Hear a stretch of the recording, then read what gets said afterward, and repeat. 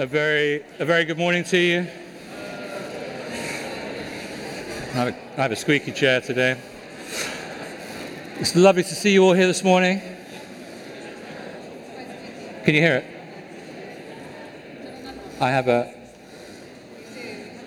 Can you hear that? That's my back. That's not the chair.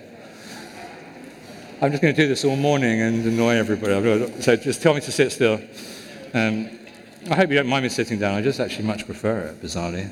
So I'm in charge. I can kind of do what I like. So next week I may lie down and bring a chaise longue or something like that. Anyway, my name is Neil. For those of you who don't know me, along with Kate, we lead this amazing church, the South West London Vineyard, which is a real privilege and honour for us to do. We've been doing that since 2008 when we took over from the previous pastors, John and Eleanor Mumford, who weren't really very good, but that's a joke. They're amazing, and we're still trying to attempt to fill their ginormous shoes. I've been on the staff team here since 1992, which is 30 years, which is hard because I'm only 27. Anyway, none of that's got to do with anything at all. Over the past couple of weeks, if nothing other than an attempt to remind us why it is we've been looking at justice. We started meeting together again after the pandemic in, I think, 25th of July. And pretty much since then, certainly since September, we've been looking at themes of justice. And this is really an attempt to kind of remind ourselves as why we've been reflecting on why justice matters, not only to God, not only as reflected in the scriptures, but why it should matter to us as followers of Jesus and as the church.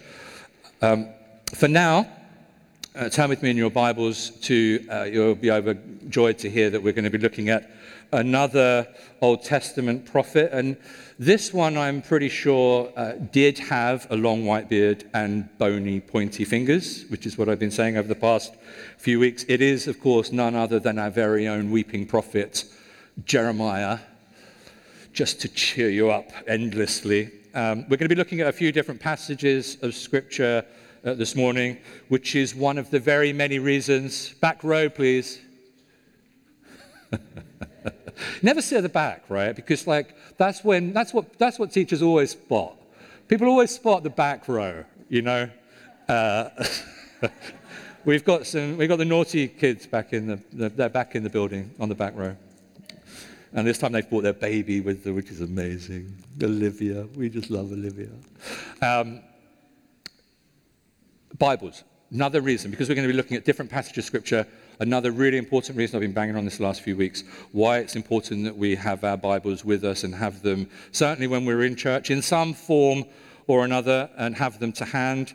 Personally, I like the actual book thing, the one with leather and pages and red letter words of Jesus and things like that, but that may just be because I'm old-fashioned. It may, of course, just be because I'm old. But the important thing is how do we get the stuff that's in here into here, and most importantly into here? I don't really care how we do that, but that's what matters. It's good for us to have it on us. It's good to have it and carry it with us on our person. This is good for us to be reading and rereading and to keep reading. It's good for teaching. It's good for correcting. It's good for training in righteousness. It's good for equipping the saints for works of service. It's good to grapple with. It's generally all around pretty good. Whatever you may think about it and whatever you think of it, the Bible is our plumb line. It is our yardstick. It is our gold standard. 100% it is challenging. It is very challenging in parts, but we need to wrestle with it and we need to grapple with it. We don't just throw it out because it's difficult. In spite of its difficulty, it is no less God-breathed, and we need to be a people of the Word of God. So Anyway, over the past couple of weeks, with a couple of detours, one was a detour with the fire drill, last week was a detour about something else, but over the last couple of weeks we've been looking at the Old Testament prophet Micah, and one of the most famous Bible verses about justice can be found in Micah chapter 6, where he writes this: "He has told you, O human, what is good and what the Lord requires of you, to do justice, to love mercy, and to walk humbly with your God." And last week we looked at, the doing justice bit, the Hebrew word of that being mishpat, and we sort of was exploring how the idea of justice coupled with mercy and humility is about creating a society and a culture whereby the most disadvantaged, the most vulnerable, what biblical scholars refer to as the quartet of the vulnerable, the poor and the widow and the orphan and the foreigner in our midst, and how justice is about creating a society where those people, where the vulnerable especially, are supported and cared for. And then we began to think through, who might be our quartet of the vulnerable in 21st century London? Who might those groups or those people be for us? And then we talked about how this articulation of justice is perfectly exemplified, perfectly embodied in and through the person of Jesus. As the incarnation of the living God, Jesus, more than anyone, shows us what justice, what mishpat looks like. And the reality is, if we are a people who consider the scriptures and the Bible as being our source of divine wisdom, we do need to recognize that the fact that laid out on the pages of the scriptures, there's this extraordinary thread that weaves its way all the way through scriptures around this emphasis on the poor and on the living conditions of people in poverty, where the poor and the orphan or the widow or the stranger, or whoever it may be, people who are vulnerable, where their problems are to become our problems. If you look at the Bible, that seems to be the emerging definition of a just community. And you can choose to say, yeah, Neil, I hear you. Maybe that's what the Bible is saying, but I'm not sure I agree with it or with you. Maybe there's another way of looking at it. That's down to your choice of how you read the Bible. That's up to you. But whatever we choose to do with it, I think the Bible's pretty clear about saying that justice is actually identifying people who are marginalized and vulnerable and making sure that there are systems and frameworks in place that look after them and protect them and give them hope. And so the question is, according to the biblical vision of justice, will I allow the Spirit of God to intervene in my life in such a way so that I can become aware of those in need, first of all, and then go beyond that and make their problems, their challenges, their difficulties part of my responsibility, part of my duty? Because I think that's the biblical vision of justice, of mishpat, making other people's challenges and concerns our and my concerns.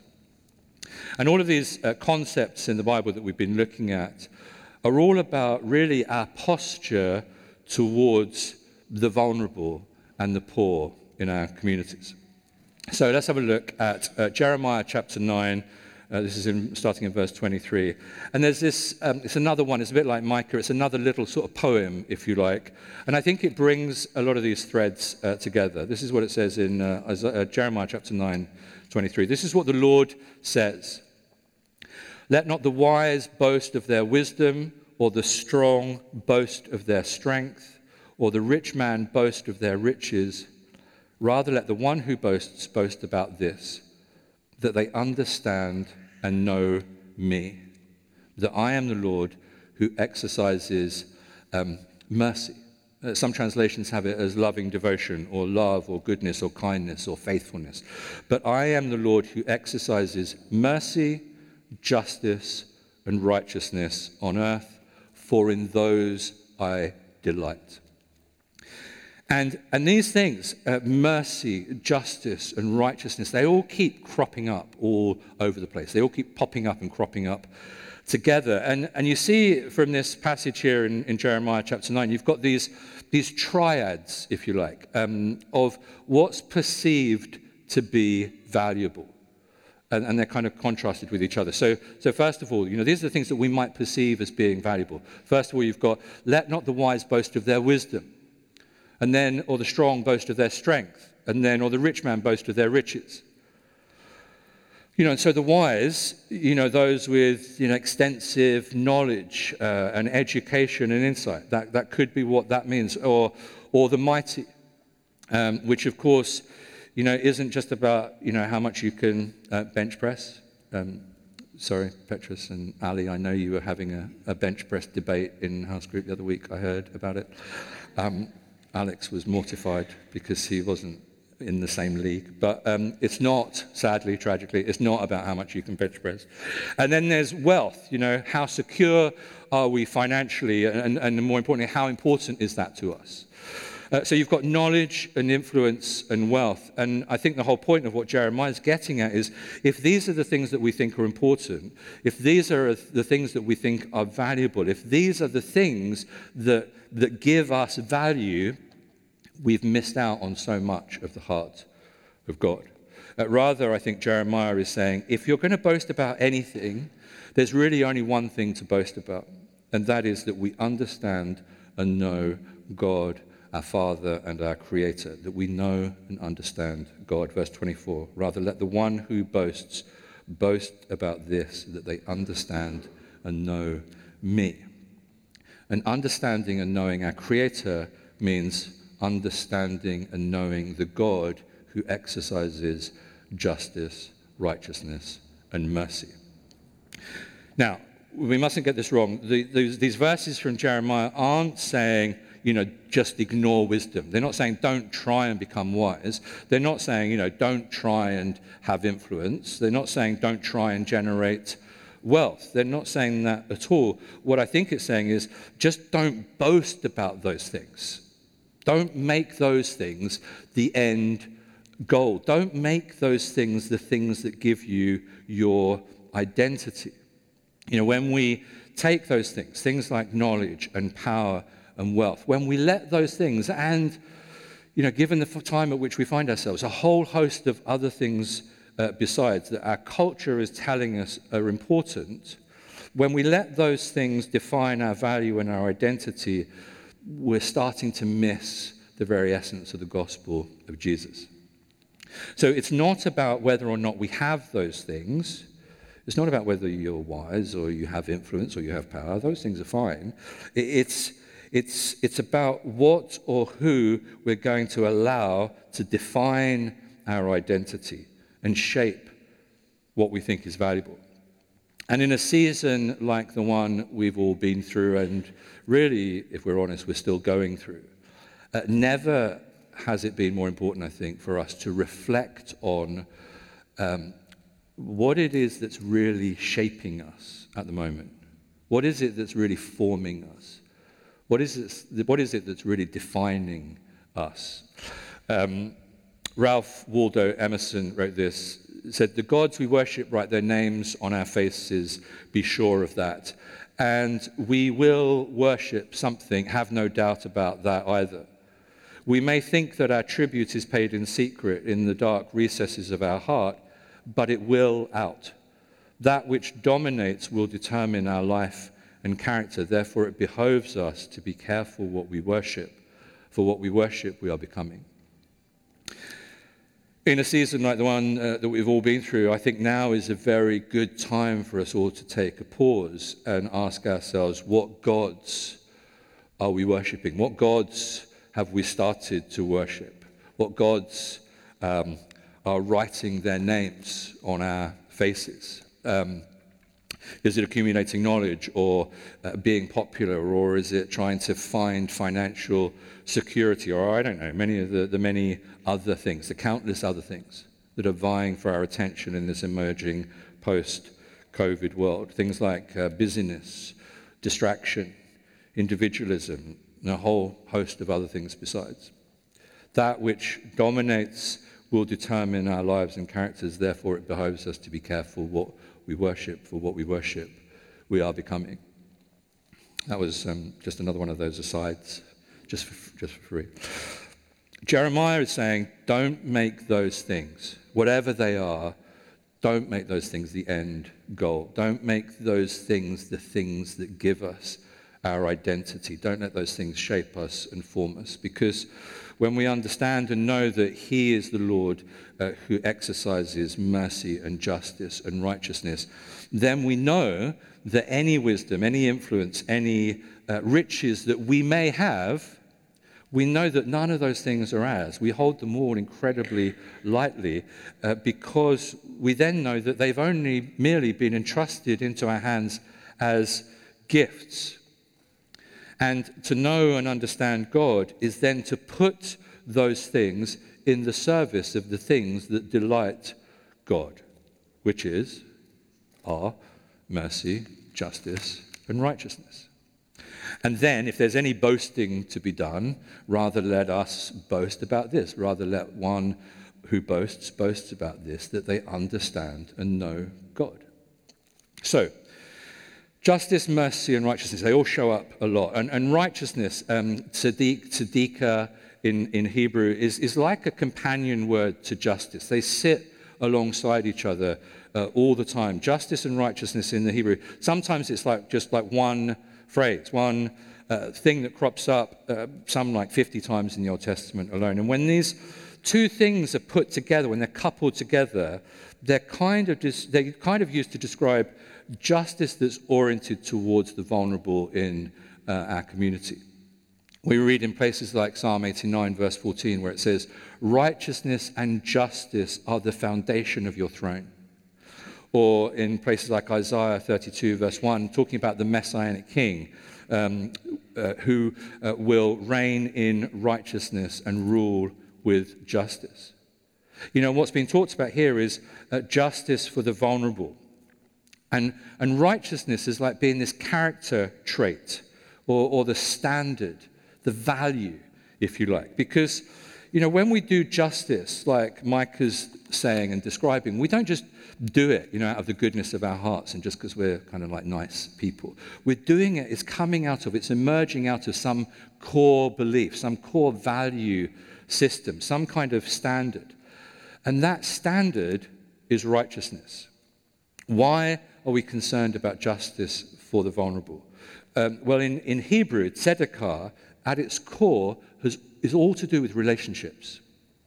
It kind of describes that standard, that value of righteousness, of being in right relationship. First and foremost with God, and then out of that relationship comes right relationships with ourselves, with one another, and with the world in which we find ourselves. And if you look at the couple of hundred uses of tzedakah in the Old Testament, it's more often than not this ethical standard of being in right relationships. It's a relational word. It's a relational concept. It's kind of similar to the way that we might say, you know, we're doing right by someone, or are we doing right by someone? And if we look at how righteousness and justice are tied together, if righteousness, if tzedakah is this standard, this value, this core belief, this the importance and the centrality of being in right relationships with God, with ourselves, with one another, and the world in which we find ourselves, then justice, mishpat, these are the things that need to be done. These are like the actions, the doing, the verb, you know, the actions, the activities that enable righteousness. You know, that rightness to happen. So righteousness is about relating to everyone and everything around us in the right way. And the things that demonstrate that value, the kind of actions that reflect righteousness, the justice, the mishpat that happens out of that righteousness will be, you know, justice will be both retributive, in terms of it might mean confronting the things that need to be confronted and having those things accounted for through things like the law courts and the law the police or whatever. But also, it's through that other sense of justice that we looked at last week, which is the vast majority of cases where justice is used in the Old Testament, where it's used to describe a kind of restorative justice, the idea of looking out for the plight of the vulnerable. Maybe before I lose you all completely, an example from the scriptures will help. Have a look at Job, chapter 29. Got a bit of a weeping prophet in Jeremiah, and then just to boost your joy, we're going to look at Job. Job 29, this is from Job's final discourse before God about why Job thinks it's so messed up that he's had to endure so much suffering. I personally think it's one of the stunning passages of Scripture. I think it hopefully illustrates what I'm trying to get at about righteousness in the Old Testament. Job 29, verse 12 says this.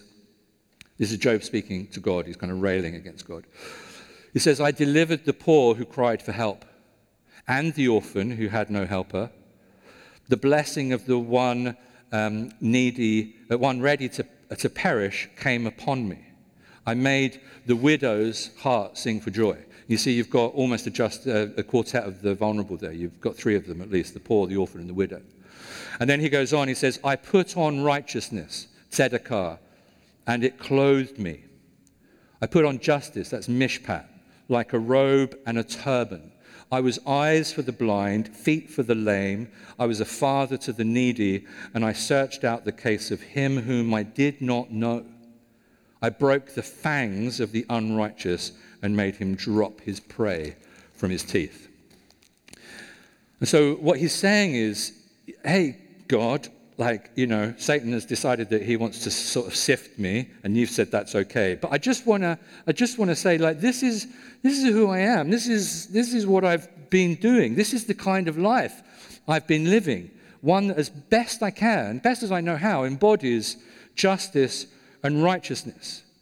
It's like Job is saying, this is me paraphrasing, it's like, these are the things that you say are like the foundation of your throne. And I'm taking it seriously, and look what's happened to me. That's what Job's saying to God. I would be saying that and some other things as well if I found myself in Job's shoes. But you see how Job talks about righteousness as this tzedakah, as being something that clothes him. He talks about justice, mishpat, kind of like being almost like outer garments, like a hat and a coat. It's like these two things, righteousness and justice, are these outward-oriented values and practices, these values and actions of how Job is relating to other people, particularly how he's relating to people in difficult situations, the vulnerable, the poor, the orphan, the widow. Just like the first thing that we see on other people are their clothes, the things they're wearing. This morning I went up to Jez and I said, look, Jez, a vision in orange. It's the first thing I noticed about him, is just looking radiant and glorious. Every week I just wear the same old stuff. Ronnie, where's Ronnie? She's not here. Ronnie is always like a veritable vision in pink. Some of you, Liz is always wearing bright colors. Our clothes, what we wear, it's often what people see first. And it says, our clothes say something about us. And what Job is saying is, metaphorically, the clothes that he wears are justice and righteousness.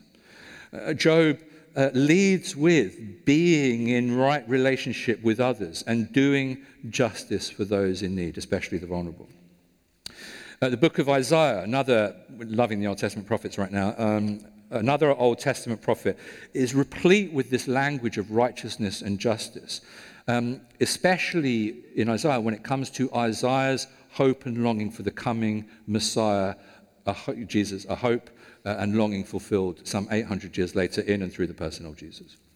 In Isaiah chapter 11, he talks about this. He says this. He says, there shall come forth a shoot from the stump of Jesse, and a branch from his roots shall bear fruit. And the Spirit of the Lord shall rest upon him, the Spirit of wisdom and understanding, the Spirit of counsel and might, the Spirit of knowledge and the fear of the Lord. And his delight shall be in the fear of the Lord. He shall not judge by what his eyes see, or decide disputes by what his ears hear. But with righteousness he will judge the poor and decide with equity for the meek of the earth. And he shall strike the earth with the rod of his mouth, and with the breath of his lips he shall kill and slay the wicked. Righteousness shall be the belt of his waist, and faithfulness the belt of his loins. And so this is all fantastic, like Old Testament prophet, poetic language. What he's saying is, out of this sawn-off stump of Israel has now become this, it was this flourishing tree, it's now become this sawn-off stump, cut down by the nations. But in spite of that, there's this promise that even though things are looking pretty bleak, this stump is looking pretty dead, that there will be a shoot that will spring up out of this old, dead stump. And all of this language of branches and shoots, they're all metaphors for a king, the coming of a king. And of this king, the Spirit of the Lord will rest upon him. And we're back to our triads from Jeremiah. The anointing of the Lord will be and rest upon this king, and he will walk in wisdom and understanding, counsel and might, knowledge and the fear of the Lord. He won't wield justice by what he sees with his eyes or what he hears with his ears, but with righteousness he will judge the poor. And judge the poor here means, with righteousness, he will render mishpat. He will render justice for the poor and decide with fairness for the afflicted of the earth. He will strike the earth with the rod of his mouth, with the breath of his lips he will slay the wicked. Righteousness, tzedakah, will be a belt around his waist, faithfulness around his loins. So you've got more clothing language coming up, belts and things like that. Just to round off, let's have a look at Isaiah 61. This is at the end of the passage that Jesus quotes from in Luke chapter 4. It's kind of like Jesus' inaugural speech. It's where Jesus announces the coming of the kingdom, the fulfillment of the kingdom in and through him. And I think we're just actually going to read it all, if that's okay. It's the whole chapter of Isaiah 61. It says this. This is describing Jesus. Jesus references this back again in Luke chapter 4 when he stands up in the synagogue. The Spirit of the Sovereign Lord is upon me because he's anointed me to proclaim good news to the poor. He has sent me to bind up the brokenhearted, to proclaim freedom for the captives and release from darkness for the prisoners, to proclaim the year of the Lord's favor and the day of vengeance of our God, to comfort all who mourn and provide for those who grieve in Zion, to bestow on them a crown of beauty instead of ashes, the oil of joy instead of mourning, and a garment of praise instead of a spirit of despair. They will be called oaks of righteousness, a planting of the Lord for the display of his splendor. They will rebuild the ancient ruins and restore the places long devastated. They will renew the ruined cities that have been devastated for generations. Strangers will shepherd your flocks, foreigners will work your fields and vineyards, and you will be called priests of the Lord. You will be named ministers of our God. You will feed on the wealth of nations, and in their riches you will boast. Instead of your shame, you will receive a double portion. Instead of disgrace, you will rejoice in your inheritance. And so you will inherit a double portion in your land, and everlasting joy will be yours. For I, the Lord, love justice. I hate robbery and wrongdoing. In my faithfulness, I will reward my people and make an everlasting covenant with them. Their descendants will be known among the nations and their offspring among the peoples. All who see them will acknowledge that they are a people that the Lord has blessed. I delight greatly in the Lord. My soul rejoices in my God. For he has clothed me with garments of salvation and has arrayed me in robes of righteousness. As a bridegroom adorns his head like a priest, and a bride adorns herself with her jewels. For as the soil makes the sprout come up and a garden causes seed to grow, so the sovereign Lord will make righteousness and praise spring up before all the nations. Amen. Amen. Amen.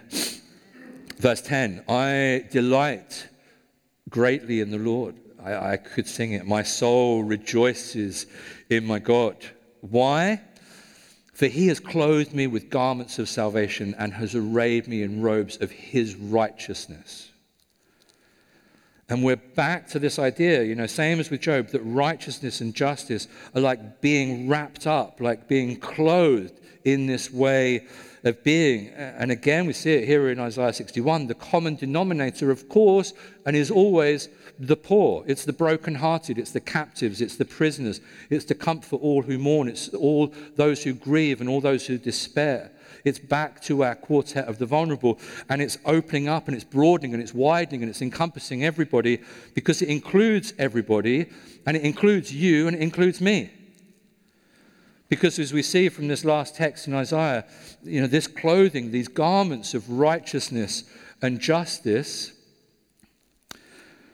they can only really be ours to wear once we've taken off whatever it is that previously we've been wearing.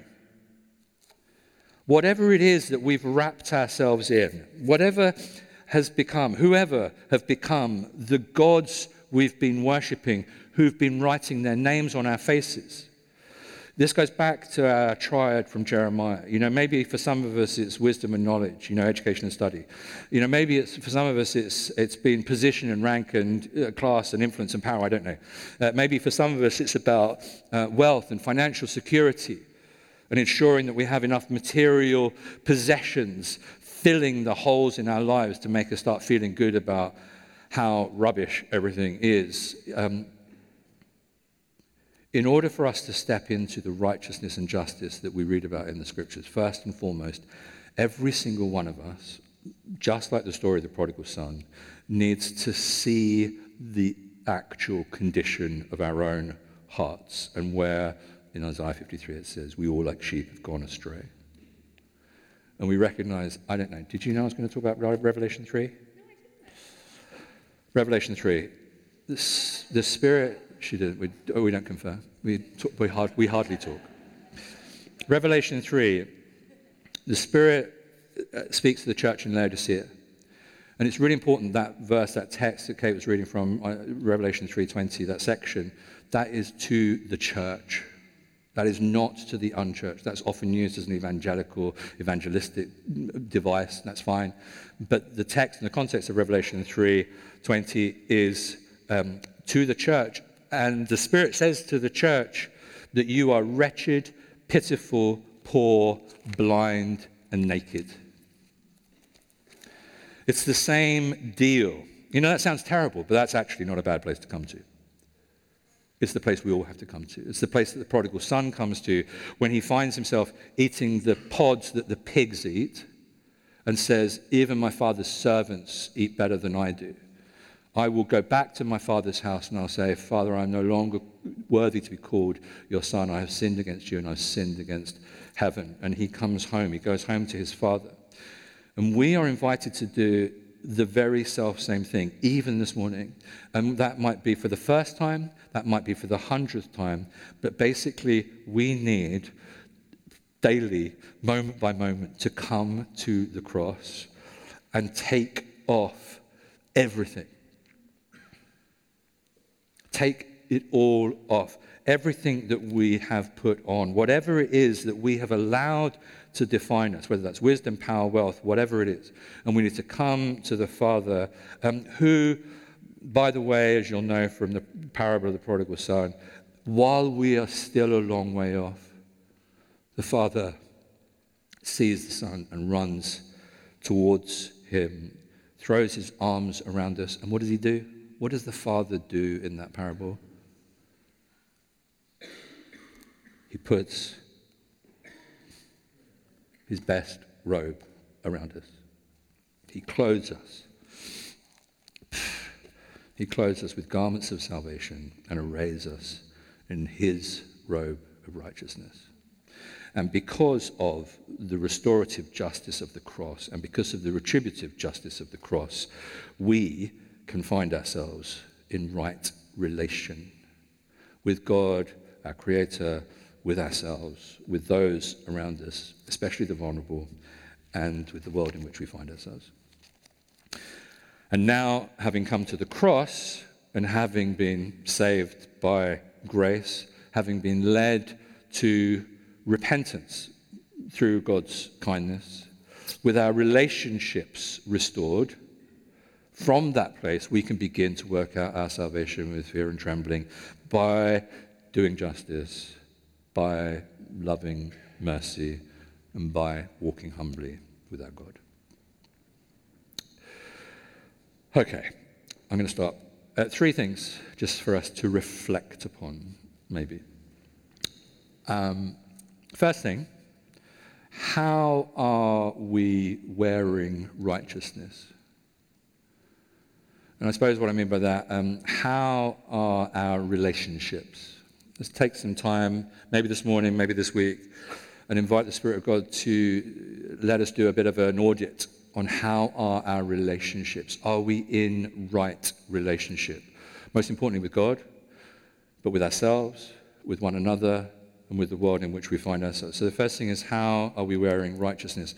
Second is, how are we wearing justice? What are we doing for our quartet of the vulnerable, however you define that, whoever that may be? How are our lives? Is your life? How is my life actually visibly, tangibly, as bright orange as Jez's for justice? How are the clothes of justice that we're wearing so bright and visible that we look at Jez and go, wow, I can see justice on you. I can see how you're doing justice out of your righteousness, out of your right relationships, the impact that it's having in the lives of others around you. You're doing justice. It's incredible. And then thirdly, when did we last come to Jesus? And of course, we're always with Jesus. We walk with Jesus. We talk with Jesus. He forms the fabric of our lives every minute of every day, of course. But sometimes, especially in seasons like this, it's possible that we can go a little bit astray. And actually, when we stop and think about it, it's like, actually, it's been a while since I actually really spent time with Jesus. It's actually been a while since I actually came to Jesus. And when I say, when was the last time we came to Jesus? When was the last time we came to Jesus and stripped everything off and took everything off? All the things that have been shaping us, all the things that have been forming us, all the stuff that we've picked up, the debris and detritus of life, and just took it all off and just stood before him, vulnerable, naked, pitiful, wretched, whatever, and said, I hear you knocking at the door, and I want to invite you in, and I want to sit down and eat with you, and I want to allow you to clothe me in your righteousness. They're just three things that we might want to think about. We're now going to celebrate the Lord's Supper.